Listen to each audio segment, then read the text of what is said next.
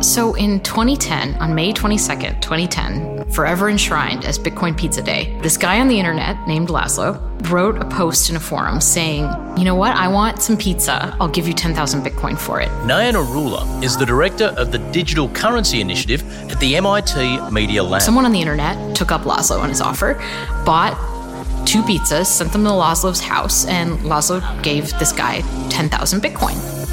That means she knows more than a bit about Bitcoin. That was worth about $41 in 2010.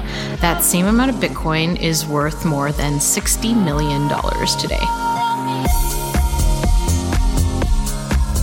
Telstra Vantage, bringing the magic of technology, insight, inspiration and innovation. Behind the Mic with Adam Spencer. Now, there's a number of different digital currencies being traded globally. But the most popular, the best known, is Bitcoin. As of September 1, 2018, one Bitcoin was worth just under 9,000 Australian dollars. 8 months ago, it was trading at about 27,000. Yep, 3 times as much. But 8 months before that, it was worth only $1,400. This incredible volatility makes it clear there is potential for huge profits, but there's also plenty of risk as well.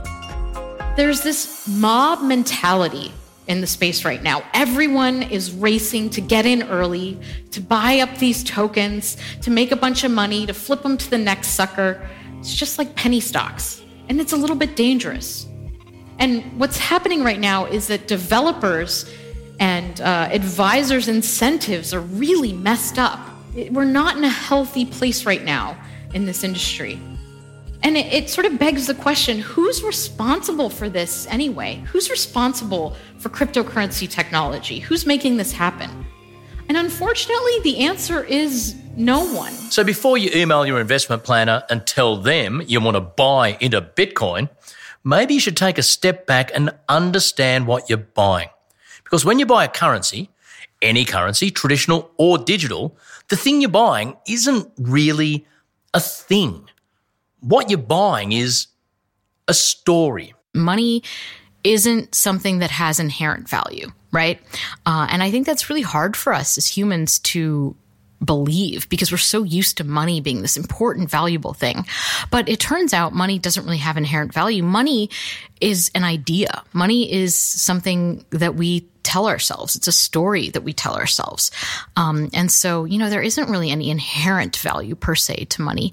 Money's something that we need in order to transact, in order to live. You've only got to be in an economy where the dollar completely collapses. You've only got to see hyperinflation happen exactly in places like post-war Germany or Yugoslavia or Zimbabwe to realise that, yes, if the community decides that bit of paper is worthless, then sorry, I don't care what you could have bought with it 6 months ago. It is now worthless. Yeah, in some countries, actually, it costs more to print the money than what the money is actually worth. And we're seeing this happen in Venezuela today. It's happening again. There was that famous old, it could be anecdotal story, but in war-ravaged Europe of someone who was taking a wheelbarrow of currency home from the mint each day, and they thought the person was trying to steal currency. They were stealing wheelbarrows. Wow. That's a great story. So this is a tough one for you, but you've got 60 seconds to explain to me what a digital currency is then, because not everyone's across this crypto stuff. Yeah, what are the key defining aspects of cryptocurrencies? So cryptocurrency is based on the field of cryptography, which is about how to secure information. And Bitcoin is the first cryptocurrency. So I think a cryptocurrency has a few important properties. So first of all, it's digital. It exists on the internet. And in fact, there's usually a network behind these cryptocurrencies. There's a network of computers all running software and working together on this ledger of who owns what in the cryptocurrency. Cryptocurrencies don't have a single institution or organization behind them. They're what's known as decentralized, meaning everybody's working on them together. People can come and go.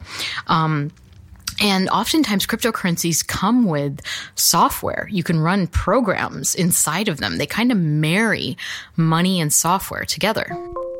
If the idea of a currency that isn't backed by anything physical scares you, well, remember, we already make 100% digital transactions. When you buy a scented candle on Amazon, Well, no one actually stuffs a bunch of paper bills into an envelope and drives them across town to another bank. It's a purely digital transaction. A few ones and zeros on one computer are changed, and a few ones and zeros on another computer change accordingly. Bang! Your payment is complete. The real difference with digital currency is that it's peer-to-peer. It circumvents national governments. The thing with cryptocurrencies is that if nobody controls it, then it's really hard to get to one version of history, one ledger. And, different cryptocurrencies solve this problem in different ways. The way that it's solved in Bitcoin is that everybody works together, solving these random puzzles, essentially. Solving these random puzzles. And that's what's known as this process of mining Bitcoin. And in order to motivate people to solve these random puzzles, there's a reward. So Bitcoin and Bitcoin has this really cool incentive system behind it, right? They use new Bitcoin to reward people for securing the ledger. Could the founders decide to change the algorithm and suddenly produce massively more or less, make it harder or easier to produce? I do know there's a limit on the total number of Bitcoin that can be produced. Right. So there is no one who controls Bitcoin. So this is a really hard idea to kind of get across. Satoshi Nakamoto, which is a pseudonym, created it, but that person, whoever it was, has disappeared. It's no longer involved in Bitcoin. There are a set of developers who work on the code, but really Bitcoin is determined by the software that people choose to run. And right now, the software that most people are running says there's a limit to the number of Bitcoin. There's only 21 million, says that this is the random puzzle you have to solve to get Bitcoin. And yeah, people could change their minds. They could decide to run a different version of the software, but you have to get everybody to agree to that. In fact, there's even been examples, hasn't there, with some cryptocurrencies where there's been some compromise, some security breach, and the community as such that indulge in that currency have decided, okay, there's been a problem here. We're going to fork the currency now and say, we don't accept these ones anymore. We're only backing these ones as genuine. So even that way, I guess the people who submit to the story of a currency, even in the digital world, can make decisions about that. Yeah, you can change the story. That's what's so amazing about it. And this happened with a cryptocurrency called Ethereum. There was a program running on the Ethereum blockchain that had a bug in it. And it was a really bad bug. And a hacker started stealing millions and millions of dollars worth of Ethereum out of this program. And ultimately, the people behind Ethereum got together and they said, you know what, this is not good. We don't want to do this. So we're going to change the code. We're going to fork Ethereum, and we're going to create a version of it in which the hacker doesn't have this money. There's an interesting analogy with Australian currency that I wouldn't expect you to know, but the Australians are the pioneers of the polymer banknotes. And one of the reasons, I'm pretty sure it was the CSIRO, our national science body, started looking into that. Just after Australia switched from the British currency to our own, there was a massive forgery on $10 notes, our distinct old blue note. So many of them in Victoria at the time were forgeries. The community basically came together and said, I don't trust $10 notes anymore. They effectively sort of they eliminated them that out of the currency. We'll only trade in 5s and 20s. The 10s just can't be trusted anymore. Yeah. That was the initiation of the process that led to now Australian technology doing the world's best sort of hardest to forge banknotes. That's fascinating. And it's so cool that was the story that the community decided on, right? One day $10 notes were worth something, the next day they weren't. It was in December 2017 that Bitcoin surged in value. It rocketed up to around $27,000 per Bitcoin. Now, that wasn't because of a lack of production or some deeper economic factors. It was because of speculation. People started buying in, and the price reacted like a stock would. Some saw it as a sign of consumer confidence, but others bemoaned the fact that an unstable currency is not very useful for day-to-day transactions. Every time Bitcoin skyrockets, my colleague jokes, more people show up to our classes, more people show up to our clubs, our talks, things like that. It gets everybody excited, I mean, we're human. When the price goes up, we hear about people getting wealthy. We want to know what's going on. At the same time, it draws some negative attention to the space as well. It gets the people in who just want to speculate, who aren't necessarily interested in the technology. So actually, I think it's it's probably going to be better if the price crashes a bit. So get all the people out who are just there for the money and focus on the technology. The story around Bitcoin has changed over time. Initially, Bitcoin was supposed to be about digital payments, like faster, easier digital payments. Now it's turned into something pretty different, more of an asset, a store of value, something that you buy to hedge against other currencies, regular currencies. If I'm a small or medium business, what are the benefits for small or medium-sized businesses to start offering payment methods in cryptocurrency? And how is it currently impacting the way we do business? So why should a business do it? And is it widespread enough to have any real effect at the moment? Yeah, I don't think it is widespread enough to have a huge effect, actually. So in my town of Cambridge, some businesses that used to take Bitcoin actually stopped taking Bitcoin because the fees got to be really high, and that's a problem. But there's actually some really cool technology coming down the pipeline that's going to make Bitcoin payments a lot easier and a lot cheaper.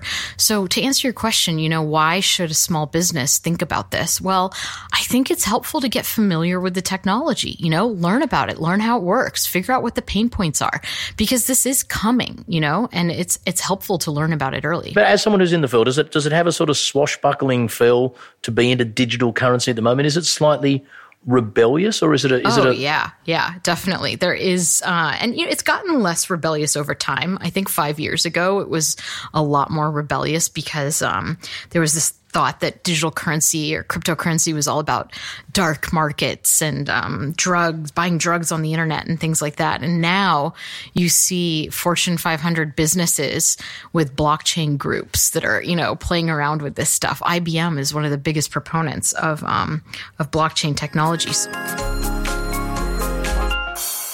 Neha is part of the digital currency movement. She, and a lot of people like her, view it as more than just an investment strategy. It's a philosophy. For some people, it's almost a religion. We used to just build technology and we didn't really think about what are the values that I'm embedding in this technology. We thought of technology as something that didn't have values, but really it does. AI algorithms can encode bias. The internet, the web as we see it today, can actually sort of change the way that elections work, change the way that people communicate with each other. And so I think, we've learned this lesson. We've learned this lesson that we have to be really thoughtful about what values we're embedding in technology. And so, yeah, I think we can choose to build cryptocurrencies in a way that it's easier to access, that it's designed for the most number of people instead of for the elite few. There is so much greed and speculation going on with cryptocurrencies right now. I'm working on this technology to democratize access to finance. Unfortunately, a lot of people are building crypto hedge funds and are just trying to make a quick buck. I think we really have to curb this get-rich-quick mentality because that's not what this is about long term. It's about building technology over financial speculation. So if Bitcoin crashed tomorrow, would I notice? I think you'd probably see a lot of headlines about Bitcoin crashing tomorrow. I mean, it's already crashed from where it was in January. It's more than halved. But would you notice? Probably if you don't own any Bitcoin, you'd just kind of go along with your daily life and you'd be totally fine. I think the downsides of it crashing tomorrow is that we'd probably enter a little bit of a crypto winter, less excitement about it, fewer people deciding to work on it, and that would be a shame. Neha, it's been fascinating speaking with you. Thank you so much for explaining this incredible, complicated world to us on Telstra Vantage's Behind the Mic. Yeah, thank you, Adam. Now, you won't be alone if you're still sitting on the fence about the viability of digital currencies that aren't affiliated with the government. But if Neha is right, in just a few years, you won't have a choice. Digital currency has the potential to be so omnipotent, it will affect you, even if you don't directly participate. The internet caused an explosion of innovation because of its open architecture. And just like the internet changed the way we communicate, I think that this technology can change the way we pay, allocate, and determine value. We're sitting here in the equivalent of 1977, and we're building what's coming next. It's up to us. We're doing it right now. And I think that's the future of money. So thanks to Neha Narula and all the guests on this series. You can subscribe to this podcast on iTunes or wherever you get your podcasts. Plus, get to meet, with me, many amazing people who have their own unique story to tell. I'm Adam Spencer, and this has been Telstra Vantage Behind the Mic.